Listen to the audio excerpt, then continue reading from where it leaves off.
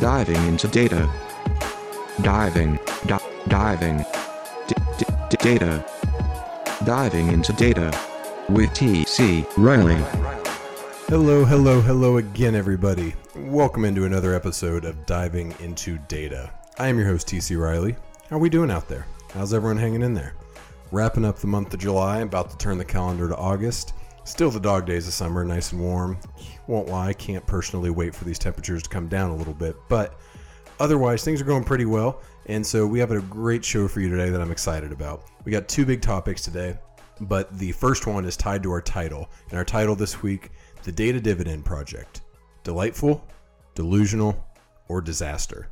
And maybe we'll throw in a fourth option there if you want to say decent, depending on how you feel about this at the end. But the Data Dividend Project, we're going to dive into what that is first off, as a very high-level overview. This is Andrew Yang's kind of idea project, former presidential candidate out in California, and it's all about all of these tech companies have all this data on you, and if it's your data, you should be getting paid for it. So we're going to look at what this really means, what their proposals are, what they're trying to do.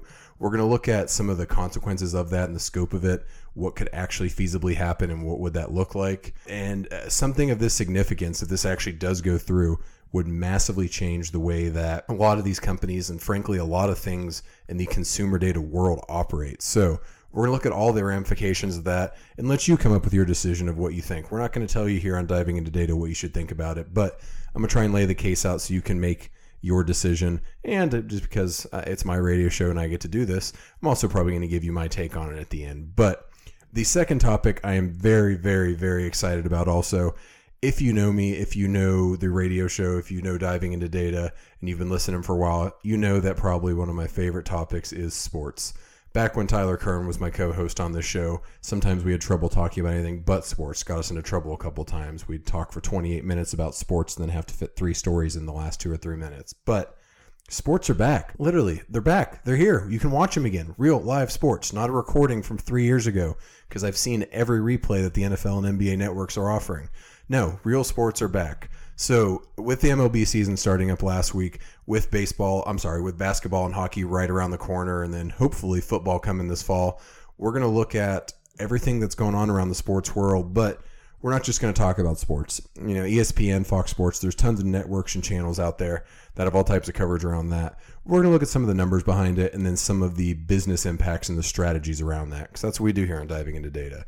We'll specifically look at some of these lost revenue issues that have come about from playing in empty stadiums, playing in the bubble if you're in the NBA, things of that nature, and what that could potentially do to the leagues, how much money they're talking about. We're going to look at also, though, the suggestions, the good side. So how can these leagues replace or control these losses? What are some things they can do to innovate and improve and get better? What's some tech out there that maybe we can improve to help? That's something that overall I think is a big theme that's missed far too often over the last few months as people talk about, the COVID world. And it's real easy to get caught up in the numbers and caught up in the bad stuff. And yes, absolutely, we're still in a global pandemic. This is an incredibly serious situation. We're not making light of it by any means. But and some of the biggest challenges are the biggest opportunities. In situations like this, innovation, when you look back in the past, has really taken a huge step forward, and there's a ton of opportunity created. So we're going to look at some of the ways we can do that specifically around sports, and I'm going to encourage you to take that mindset out of the show and go back to your business, your life, whatever you want to do, and apply that kind of mindset for, yes, it's bad, but what can I do to make this better? What can I do to innovate and take control and make an opportunity out of a bad situation? So with that, please sit back, relax, grab a drink if you choose to do so. Let's dive into some data. For our first and main topic this week, we are going to be looking at the Data Dividend Project. Again, our title this week, the Data Dividend Project, delightful, delusional, or disaster. Give you a couple options. A little scary sounding, but don't worry. It's kind of a fun topic. As always, before I get started, I want to throw a shout out to a couple sources that definitely helped me prep for this, and I'm going to pull some stats and numbers and quotes from. The biggest one actually in this one is the Data Dividend Project website itself. They have some good information about what they believe, what they're trying to do. What better place to figure out what someone's trying to do than their actual own website? But also going to reference a CNBC article talking about California Governor Newsom calling for this new data dividend almost 2 years ago. We're going to look at an American Genius article that talks about just an overview of the Data Dividend Project and reference that in a couple of takes they had. And also a great Slate article I found that's titled, Andrew Yang Wants You to Own and Sell Your Data.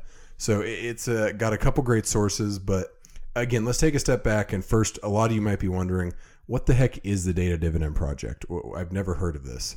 The end result, and the most simple way to say this, is that at the end of the day, the folks that want the Data Dividend Project and are pushing this want tech giants to pay users for the use of their data. So this has actually been something that's been thrown around for a while. I mentioned that CNBC article. Governor Newsom, who is the governor out in California, actually, I want to say it was early 2019, late 2018, started calling for this, and it was around the tech industry. And at the end of the day, what we're talking about, there's an old saying that if you aren't paying for the product, you are the product. And really what that actually means is that if you aren't actually tangibly giving a company money for their services or their product or their software or their tool or their app or whatever, then you are the product. Your data, what you are doing, the information they are collecting, how they can take that data, resell it, advertise to you based on that, that is the product. So as we're talking about all this, the whole idea of the Data Dividend Project is, while that may be the case, we need some controls in place here. We need to do something about it. So again, I don't know how to better summarize their goal than to just take it right off their website. And their kind of mission statement that the Data Dividend Project puts out there is, it's a movement dedicated to taking back control of our personal data. Our data is our property, and if we allow companies to use it, we should get paid for it. And again, logically, that sounds pretty reasonable. If it's yours, you deserve to get paid for it. Okay, I'm with you so far. This all comes up because of, I think specifically in California, we're seeing this pushed right now because of CCPA, the Privacy Act that was passed in California at the start of this year. And now California, compared to other states, has some pretty tight data regulations and controls around what companies can and can't do with your data, how they can capture it, what they have to disclose, your ability to review that data, ask for that data to be removed, things of that nature. And what we're referencing is the data brokering industry. And if you haven't heard of this, again, what we're talking about data brokering, as with a lot of other brokering, is the sale and resale of consumer data. There's a ridiculous amount of data on you right now out there. Just pick up that thing in your phone, that thing that rings sometimes, you text and talk on, and you also watch, TikTok or do whatever else you do on it. Your phone alone has so much data on you that any company would love to just have all of that information, because it's going to have all of your interests. It's going to have what you like, what you don't like, what you spend your time on, most importantly, what you spend your money on. It's going to have all that information. And through that phone, for instance, and actually props to Apple, they do a decent job of keeping that under wraps, but all those things you have installed on your phone, all the apps, especially we're talking about social media, big FANG companies, things like that, there's a ton of data there on you that is being taken, recorded on the back end, identified. Sometimes it's anonymous and it's just about someone with your profile. Sometimes, a lot of the times, it's actually specifically you, you person A that we're talking about here. And this is a $200 billion industry. Yes, billion with a B. This is a massive industry. I don't think some people quite realize how much of your data is being collected and used and sold in some regards. So this isn't an insignificant little thing that we're talking about. Again, $200 billion. And again, to kind of sum up the rest of the goal here, as we're talking about kind of taking back control from this data brokering industry, there's another great quote. This is a much longer quote than I almost ever use on the show, but I don't know a better way to say it than the Data Dividend Project website puts. So here we go. Now, under CCPA, Californians are endowed with a collection of unalienable data rights: the right to know what information is being collected on you, the right to delete that information, and the right to opt out from technology companies collecting your data. These rights, however, are ignored and abused by technology companies. And unfortunately, individual consumers don't have the leverage to be able to go up against these companies. That's where DDP comes in. So again, what they're saying here is that there are these automatic rights with data. Again, this is real specific to California. There are some protections for the rest of the U.S. Definitely with GDPR, there's a similar kind of idea of that unalienable data rights. But this is applied to everyone, and I think the rest of the country is going to probably come along over the next few years, the next decade, with similar rights. And even though these protections are in place, now what they're saying in California is, hey, we got a law, no one's enforcing it, we can't really do everything. So the entire goal of the DDP is to kind of form a collective group to go take it to those companies, ensure that they're protecting your data rights. And not only that, for all that data they are collecting that you opt into, that you're being compensated for that in some way. There's not a ton of great models out there. I'll say I was kept expecting to find something, but there are not a ton of actual proprietary models on how you would be compensated for this data, how you would be compensated for this information being collected on you. But the end goal of this is right now, by the end of 2020, they got a goal the next 6 months, reasonable goal. They're trying to get 1 million signups to, for lack of a better term, fight for my rights. It's almost one of those online petitions you see going around, ironically, on social media, which is probably capturing data on that to target you on other stuff. But anyway, that's the goal. But DDP is really, this entire project is around taking back control of personal data. And if we aren't able to keep these companies from getting it, which is a little bit of the concession they're making, well, we want to be compensated fairly for it. All right, so let's take a step back and start thinking about this, not from DDP's website, but from some of the other stuff out there and using some common logic and thought processes here. So again, I mentioned the scope and possibility of this. This only applies to people under protections like GDPR, CCPA. While I do think that the rest of the US and eventually the rest of the world are going to come up to this and are going to have these type of protections in place. Right now, me as a resident of Texas, I don't have nearly the amount of control over my data as someone in California, at least theoretically, does under this law. Again, part of DDP is that they're not in practice, only in theory.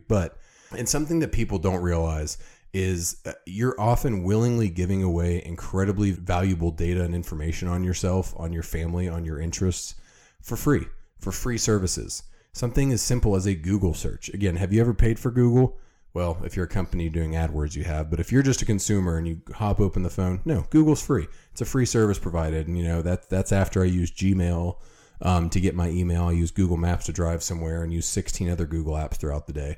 Those are all free for me to use. But again, the trade-off that we're making is, as we mentioned, if I'm not paying for the product, I am the product. So because people are so willingly giving this away, one of the things that these laws were enacted for is to make people realize what they're giving away, add some protection in there. But even with all of that, there's still this lack of authority or lack of enforcement on what companies are doing with the data. Realistically, I can think of one or two specific examples over the last 3 or 4 years of a company actually really getting their hands smacked around this. The Cambridge Analytica stuff with Facebook was the one you've all probably heard of and know about. There have been other, I'll call them analogous situations to that, but I'd say 99 times out of 100, no one's really checking whether companies are doing the right stuff with this data, and the government's legal entities don't have any way of enforcing it. So one of the things DDP is suggesting is, hey, 2020 might be a perfect year to really start this and push. People are feeling kind of drained and beaten down by the world in general right now. So might be a good time to get them on board for some personal rights stuff. Obviously, there's a lot going on around social justice. And while, again, frankly, there's probably some much more important things going on in the world around equality and social justice, data equality and the proprietary value of that data shouldn't be ignored. And it is important too, even if it's maybe not quite on the level of some of the other social justice things that our world and country are addressing right now. But hey, 2020 might be the time. We got CCPA in place. We have the opportunity. We have the legal right to really pursue this now. So let's make it happen. Okay. So let's talk about this. So what would this look like? Let's say that, again, let's play a little game and just kind of go along with DDP. A bunch of people sign up. They get some bargaining power. They get to the table in front of the big tech companies. And they're able to kind of demand monetization and control of this data even more so than the law states, or at least demand enforcement of this. You can't flip a $200 billion industry on its head without impacts and challenges. Again, I mentioned $200 billion in the data brokering industry. So there's so many ways that people use this data. What you're probably all thinking of right now is the FANG appropriation. So again, the big tech companies, Facebook, Amazon, Apple, Netflix, Google, that's who you're probably thinking of, or other companies very similar to that. And that's fair. That's where a lot of this data is collected. That is where the largest volumes and probably the largest dollar figures tied in with this data are associated with. But think about when you went to a restaurant last time and you maybe filled out a little survey at the end of the meal or whatever. That's some personal data you're providing that they could be tying to your credit card receipts, your name and stuff like that. Every time you download a new app and you create a little profile and you enter some basic questions, maybe it's health information, maybe it's personal interest, maybe it's what you want to dress your little avatar in some game or app or something like that. All of that's information. And you might not think of that as like the same thing as, Google collecting all this big information, this big tech, mean bully at the end of the street, for lack of a better term. But that's not always the case. Something I'm going to encourage you to think about is that if we're going to enforce this, it can't just be a big tech bias. It can't just be, we'll go after the big guys because they have the biggest impact. And yes, obviously, I'm not sitting here defending those companies and all of their data practices, even though I do think most of those do a lot of general public good. I think we need to consider that if we're going to draw this line in the sand, if we're going to actively enforce these things, we need to ensure that everyone's being enforced equally, and that we're not just picking on the ones that it's easy to call to Capitol Hill and point a finger at and say, Google, you're the problem with all the data issues in the world. Yes, again, I'm not saying Google doesn't have any issues, but what I am saying is we need to consider every company, large, medium, small, in every way that this personal data is being used if we want to take this seriously. Another take I'm going to provide on this, that, again, not to throw a wet blanket on the idea, but the unintended consequences that could come with some actions like this. And realistically, again, this is nothing that's going to happen anytime soon, but it definitely could long term if more privacy laws are rolled out like this and more expectations about being compensated for data are pushed. So I've talked about, I think literally in the last like 3 or 4 episodes, I've mentioned in some way how, in my opinion, as a data guy, data sharing should be encouraged in general amongst corporations, amongst entities, especially from an educational and informational perspective as much as possible. Yes, there are obvious privacy concerns. There are limits to this, but data sharing has tons of value if and only if it is used the right way. So we can't just draw an invisible barrier here and say, nope, no data sharing whatsoever. We know that that's not the right thing. I'm not even going to waste time trying to convince you of that one today. We know data sharing can help if it's done in the right way. Just last week, we talked about contact tracing. It was one of my main stories. And frankly, nearly everything we discussed there would be impossible if it weren't for some of these data practices, some of this data being captured and already shared with or without people's consent. And while I'm not saying that, that's not a violation of rights and it's the right thing to do, I'm also not saying it's the wrong thing to do. There's a lot of gray area there, and I understand people on both sides of the argument on that one. But those type of things and the public good that can come from the sharing of data has to at least be considered, if not somehow exempt from these type of things. Again, that's just my plea for the don't just, hoard all the data, share data. When you share data and share information and share ideas, that's how the world advances. That's how we all get better, and that's how the world becomes a better place. And the other components that we need to think about this is, okay, I'm going to go back to, again, these kind of things really seem targeted to me at the FANGs of the world, the big boys. If you were to implement this, and let's just, we're gonna be a little picky on and real kind of mean to Google here. We're just gonna say Google. Google, you have to start paying every person for every piece of data, however small you capture on them. What happens to our economy if we flip? Even just let's take those 5, Facebook, Amazon, Apple, Netflix, Google. You flip those 5 on their head and say your entire business model is now kind of going away because, and maybe you could exclude Netflix from this a little bit since it is a paid service, but you flip those guys on their head, that there are huge economic ramifications. These are some of the biggest companies that all of our indexes are really based around when it comes to the stock market and things like that. So again, you can't just, twist the knife into their side and not expect there to be downstream impacts. And then let's even go a step further. How the heck are these services going to work in the future if data isn't a payment? If your personal information, if you aren't the product anymore, now you have control of that. How do these services work? If Google's not going to be able to exist, what search engine are you going to use? You're going to have to rely on something open source and some kind of probably educationally backed and funded technology out there, because Google can't exist if they can't collect your data and make money off of it. That's the way that they exist. That's their economic model. As an example of this, let's say that Facebook tomorrow comes out and says, hey, everyone on Facebook, we hear you loud and clear. All that data you can go dig in your settings and find about you. We're not going to capture any of that anymore. We're not going to target relevant things at you. We're not going to capture your data. We're not going to sell your data. We're not going to let people have your data. Okay, so many of you might think, great, Facebook finally got it. They're going to stop being intrusive.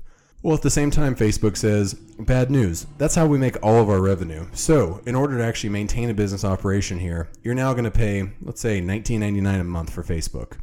Now, there's a good chunk of you who might scoff at that and say, okay, well, I'll delete my Facebook. There's a lot of you, though, who are probably going to sit there and think, man, I spend a lot of nights and a lot of idle time just sitting there flipping through my Facebook feed. Okay, I'll pay for that. That changes the dynamics of what Facebook is. Now it's a paid platform. But I would challenge even those of you who say, okay, I would pay for that. That's fine. How many of you, when you first signed up for Facebook, think back probably, a decade ago, give or take, and think about when you heard about Facebook or maybe even MySpace, if you're going to go way back, how many of you had signed up for that if you knew you were going in paying $20 a month? Almost no one. These type of things don't advance. And for all the negatives that you could point to social media, if you know me, I'm frankly not the biggest social media advocate, at least on a personal level, and much more on a business side. Think there's value there. But what does our world look like in terms of sharing thoughts and ideas if we don't have these platforms? Again, not saying there's not benefits based on some of the things we've seen happen over the last few months, especially here around the US, but it's a very different world, and we just went way down this rabbit hole of unintended consequences. So to wrap this kind of article up, two things. One, if you couldn't tell from what I'm saying here, my take is that it's definitely an interesting principle. I'm curious to see where this goes, especially not even being in the data world only, but just in general. However, I'm definitely in the delusional camp, I think. While I think there's some benefit to it, and I think there's some good ideas, and I don't think it would be a total disaster in every way, I do think it's not really enforceable. It's really hard to apply. It doesn't apply to large enough part of the U.S. right now. All it applies to really would be California. And they need to reconsider kind of what they're going for. I think some type of increase in enforcement of data privacy laws and making sure people maintain those while also being fine with again, if you aren't buying the product, you are the product. I don't think there's a problem with that model. I think it's something people should be made aware of, maybe get a little more information up front, but that doesn't mean we shut it down. So if you feel strongly about this, go check out the DDP website, see what they're doing. As we continue to see more privacy laws, we just saw Brazil's LGPD privacy law get rolled out in the last month or two. I believe it actually goes into enforcement here in a couple days. Think about these kind of things and think about where the world's going with data. While I want you to hopefully believe that sharing data is good, we probably do need to draw a line. And it's an interesting time in the world because we're going to kind of come to an inflection point on how we really handle this. With that, we are going to take a quick commercial break here and diving into data. We're going to be back, just like sports are back. And that's our final topic for the day. Stick around. We'll be right back.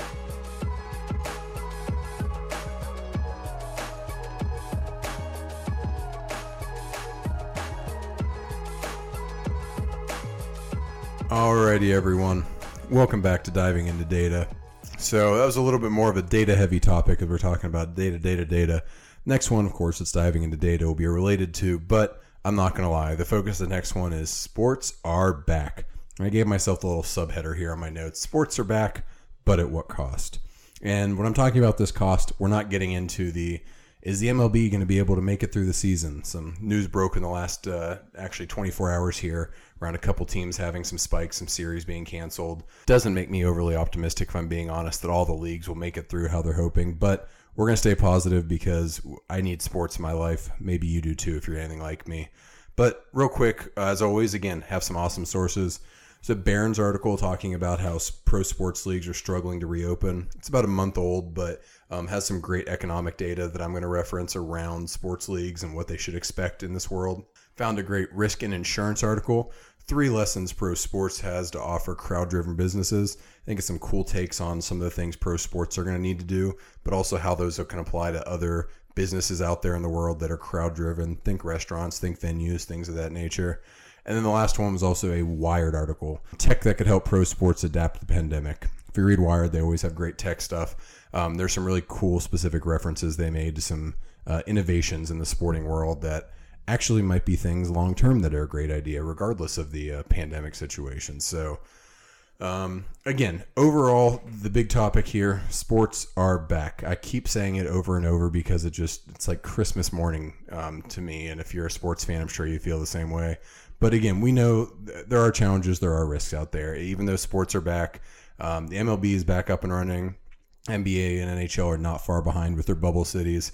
And then as of right now, the NFL and NCAA football are still planning to go on this fall. We are going to steer clear in this discussion. We're going to talk just about this pro sports leagues. The college is kind of another animal, and there's a lot more at play there, especially when you deal with the amateur status of athletes and things of that nature. So maybe we'll save that topic for another day. But just looking at the pro sports leagues, okay, we know that they're back. It's great. Again, I mentioned I got a game over here on the side of my out of my field of view here of the Rangers playing the Rockies. The MLB is back, but I'm also looking at an empty stadium. I'm looking at empty stands. I don't see any concessions. I don't see any vendors. If I were to look out in the parking lot of this stadium, I'd see a bunch of empty parking spots, not making any money. So how much are the teams really going to take a hit on this? Got some great estimates from Barron's. They've estimated that 40% of MLB's annual revenue, which is about $10.7 billion, is from ticket sales and in-game sales. So that is tickets, merchandise, concessions, parking, things of that nature. That R&I article I mentioned, the risk and insurance article, says NFL is about 38% of their revenue is tied up to tickets, concessions, and merchandise. That's a big chunk of the pie there. It's not half, but it's well over a third of the money that these leagues generate is from this in-person attendance in some regard or fashion. So whenever you take that piece out of the pie, all of a sudden things like salary caps, the rosters, the way they're constructed, how much money the teams are willing to spend, well, 40% of that that intake is now gone. There's going to be some impacts. If you've been paying attention to sports the last couple months, there have been some significant kind of labor and financial disagreements between player unions and the leagues. Owners obviously kind of want to cut wages. In the most simple terms, they say, hey, if we're losing 40% of our revenue this year, then we want to cut 40% of your guys' salary because hey, we're all in this together.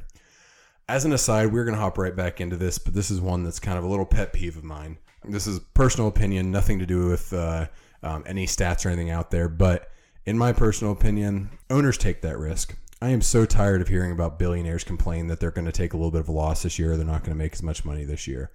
I don't care if it's a pro sports team or any other business that you know. Part of the benefit of ownership is the unlimited potential for profits. I'm a salaried employee for MarketScale, and I love MarketScale to death, but if MarketScale makes a ridiculous amount of money, while I hope I get a nice little bump and that does well for me, I'm not actually getting that money. The ownership of the company is getting that money. In the baseball and in football and in every pro sport, ownership takes that risk by owning the team. That is inherent to owning a business. If things are good, it's even better for you. If things are bad, well, unfortunately, you are the owner, you are responsible for that. My personal opinion is to tell all of the billionaire owners out there, deal with it. I'm tired of hearing about it. I don't care how much money you're going to lose in this season. There are a billion people in the world who would love to own a professional sports team, and there are tons of people out there who could actually afford one, who would line up around the block to buy some of these. So deal with it. If you do prorated salaries in the MLB because you're only playing less than half a season, okay, I can get on board with that. You play 2/3 of the game, or you play a third of the games, give or take, you're going to get a third of the money. I'm cool with that, but don't ask people to take cuts beyond that. Stop being ridiculous. Okay, back to diving into data. I just had to get that out because it's been driving me insane. We see all this money, again, they're down 40%. And another good way to look at this, let's also make sure that this is kind of holding consistent, not only from the projected losses, but the actual kind of what we can see. The best way I could think of doing this is actually from sports stocks. Again, this is all from that risk and insurance article and from that Barron's article. Sports stocks this year are down on average about 30 to 40%, which is much worse than the S&P and some of the other indexes out there. And when I say sports stocks, I'm talking about stocks that are inherently tied to professional sports in America. So that is everything from MSG, which is Madison Square Garden Corporation, owns the Knicks and the Madison Square Garden. That is a stock like Liberty Media Braves, which is a conglomerate of stocks that actually is kind of the owner of the Atlanta Braves franchise. And that's even down to Anheuser-Busch and beer companies who make a ton of money, not only from in-person, restaurants, bars, things of that nature taking a hit, but from these sporting events. So when you look across the board, it's pretty clear that these losses are not just a talking point for owners. They're real. They're going to have a significant business impact. Stocks and the depreciation of those stocks has kind of painted that picture. All right, so now we've established not going to make that much money this year. Again, you heard my personal opinion that suck it up ownership, but we got to move forward because we do need to find a way to be logical about this. How are we going to replace and control these losses? And that risk and insurance article had some really cool ideas and some things that opened up my mind just in researching this topic, that see if it opens up yours the same way. So the three big things that this article mentioned was replacing ticket revenue. How are you going to do that? Well, there's a lot of ways you can actually think about doing that. More access for higher levels, more money for higher levels of access. Yes, I get, every one of these teams has some broadcast deal, whether it's with, Fox, CBS, whether it's with a local affiliate down here in Dallas, it's Fox Sports Southwest. All these teams are making money from those deals, and that's still why these numbers are only 30 to 40%, not 90% of the revenue, is those massive TV and streaming deals they have. But they also have a limited broadcast. I'm not getting an incredibly deep experience. I'm not going behind the scenes with the Rangers or the Cowboys or something like that as part of that, cable package. So let's open some more access up. Let's get even deeper and diver, just like you could on a website, for more money. Let's look at the possibility of virtual tickets. So you might say, a virtual ticket, what the heck? Okay, so yes, I can watch the general game from the broadcast view and all that, but what if I want to sit courtside and watch the game virtually? They absolutely have the technology to set up some camera arrays specifically around court view, or from the backboard view, or in the NFL they have a ton of opportunities, how big the stadium is and how big the field is, for all these different views. If you ever watch national championship games on ESPN and flip over to like ESPN2 or ESPN News, they always have these kind of cool multi-angle experiences. Heck, I'm a sports fan. This year, I think I'd be willing to pay a little bit. If I needed to fork over $10 to be able to get all my favorite sports teams from some cool, unique views, maybe different takes, different analysts, things like that, people might open up the bank for that. That's worth considering. And the last one that they mentioned with this replacing ticket revenue, I'm not sure technologically it's here today, but VR experiences are, I think, of the future here. Why would you need to go to a game in the future if we get this technology up to date? If we have those courtside cameras that you're wearing your VR headset, you have the crowd noise piped in, and it's like you're there. Again, yes, maybe right now this isn't the perfect option for sports teams to take on, but it's something to consider. We're going to get back to this innovation thing in a second, so opens up some opportunity there. The second one is stimulating crowd energy. Something that I actually did not really consider at all, but I'm really glad that they said was one of the things when watching a broadcast, and I've actually noticed this watching the MLB the first few games here, the crowd noise, the crowd reactions, making you at home feel like you're part of the game is a significant reason I enjoy watching the sport on TV. It's not just watching the game itself, it is watching the crowd. So how do you make a more engaging broadcast? The MLB has started to go with kind of piping sound into the stadiums, into the broadcast. I think that's going okay. I'm sure some people have some real negative takes on it, but I think it's kind of cool, and I think it's kind of cool they've even got it to where they have, reactions and ooh and ah and boos if bad things happen. There's some range to it. I think it's pretty cool. So while that's great, what about broadcasts with more player access? That's something that I think the NBA bubble is going to really open up for us, where the mic'd up opportunities, for lack of a better term, if you ever watch sports, there's tons of opportunity where you can really dive into player access, have interviews in the huddles, really watch them. Obviously do it in a way that, doesn't create an uneven competitive advantage for a team and yada, yada, yada. But we have more access because you don't have that crowd and it's just a given. Rather than just replacing the sound by that, let's think about ways that we can take advantage of a more intimate setting. Let's think about ways that you can use the numbers to figure out what people really want to see and try out different things. Get creative. Do a entirely player-led broadcast one night, followed by a mic'd up only where you're just listening like you're almost watching a pickup game at Rucker Park or something. All these things are interesting, cool new ideas that now is the time to try them. What do you got to lose, sports leagues? You're going to have the diehards like me tuning into every game. I'm a little ashamed to say, over the last few years, if you ask me, I probably watched, I don't know, give or take one out of every 3 Rangers games. Just, there's a lot of them. They're 162. I don't have that much time. I'm a dad. I got lots of stuff going on. So I have not missed a pitch because I'm a sports fan and sports are back. But take advantage of this. Don't just be happy with the fact that we have sports back. Let's use this as a chance to innovate sports. And when we're getting into that, the last point of that risk and insurance article that also ties into this tech article that we talked about from Wired is, what can we do to retain interest in live events while also taking advantage of tech that can help make these better? What we're thinking about here, again, is this chance for innovation and improvement. There's going to be something when we look back in a couple of years that is going to become standard as part of COVID and kind of the COVID world of sports, that we're going to look back and say, well, why did we do it anyway else? We should have always done this. How did we do this before? We have this opportunity to advance, whether it's, on-field tech, Let's talk about the NFL, I think, is a great example. They're partnering with Oakley to build mask and shield kind of combination things that everyone's going to wear on their helmet, even talking about somehow building an N95 into it. Okay, hey, those masks and shields could be a safety improvement if we can get them where they're, they're not a visibility issue, not a heat or breathing issue, things like that. Maybe that's something that becomes standard in youth sports in the future, youth football. Maybe it makes things safer. I don't know. Now's a great opportunity to try it out and see what happens. In the NBA, they're doing these things, these Oura rings, O-U-R-A. I might be mispronouncing that, and apologies to that company if I am. But what it does is it tracks vital health signs of all the players in the bubble. And I think most of the NBA opted into wearing these things. And while there are obviously some data privacy concerns there, back to our first point and some of the other pieces around that, what this is doing is allowing the health managers of the team, whether that's trainers, whether that's doctors, whoever it is that's helping monitor this situation, kind of keep an eye on things like temperatures and respiratory rates, oxygen levels, so that maybe they can't, predict when someone's going to get COVID, but they might be able to pull a guy aside and be like, hey, you've had some signs. We need to make sure you go get tested again or get a second test or get retested, whatever it may be.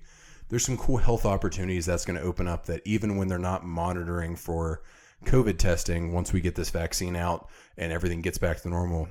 But maybe that health information not only is something that you could find entertainment value in, maybe the heart rate becomes something just like you're watching in the NFL now, and you can see the guy was running 20.3 miles an hour on the breakaway down the sideline, but you could see his heart rate really rising at the end when he got to the goal line. Something like that would be awesome.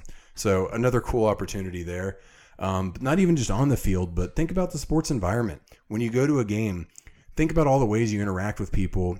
And yes, I don't have a great solution for, well, you're going to be sitting by somebody. Yeah, I haven't figured that one out yet. But let's talk about other touch points at the game. Ticketless entry. There's no reason that anyone needs a paper ticket anymore and needs to hand that back and forth with someone else to get it scanned. You can do ticketless entry. A lot of companies, a lot of stadiums already do. Let's make that the norm. Let's make that the only way we do things. Touchless payments.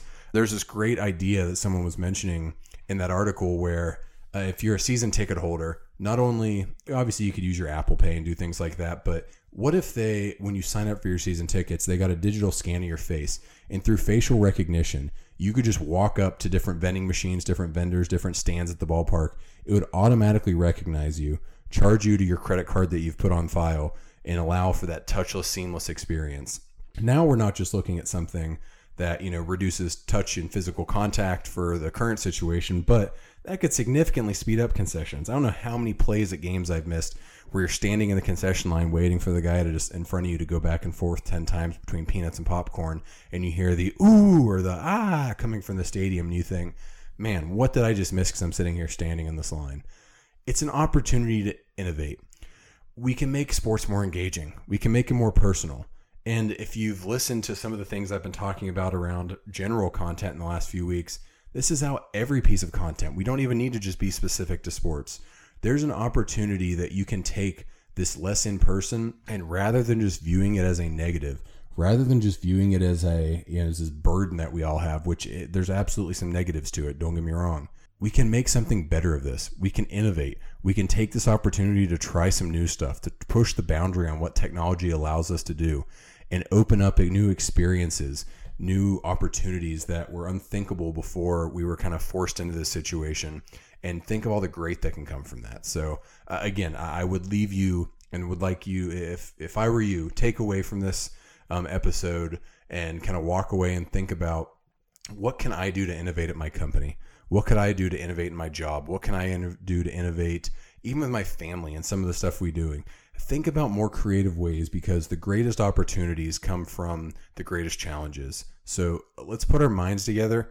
As the world continues to advance, we're going to get a vaccine. We're going to get better. Things are going to get better. I promise you out there. But let's take advantage of this opportunity and make things better, not just wait for them to get better. I appreciate you guys joining me this week on Diving into Data. Again, our title this week was The Data Dividend Project, Delightful, Delusional, or Disaster.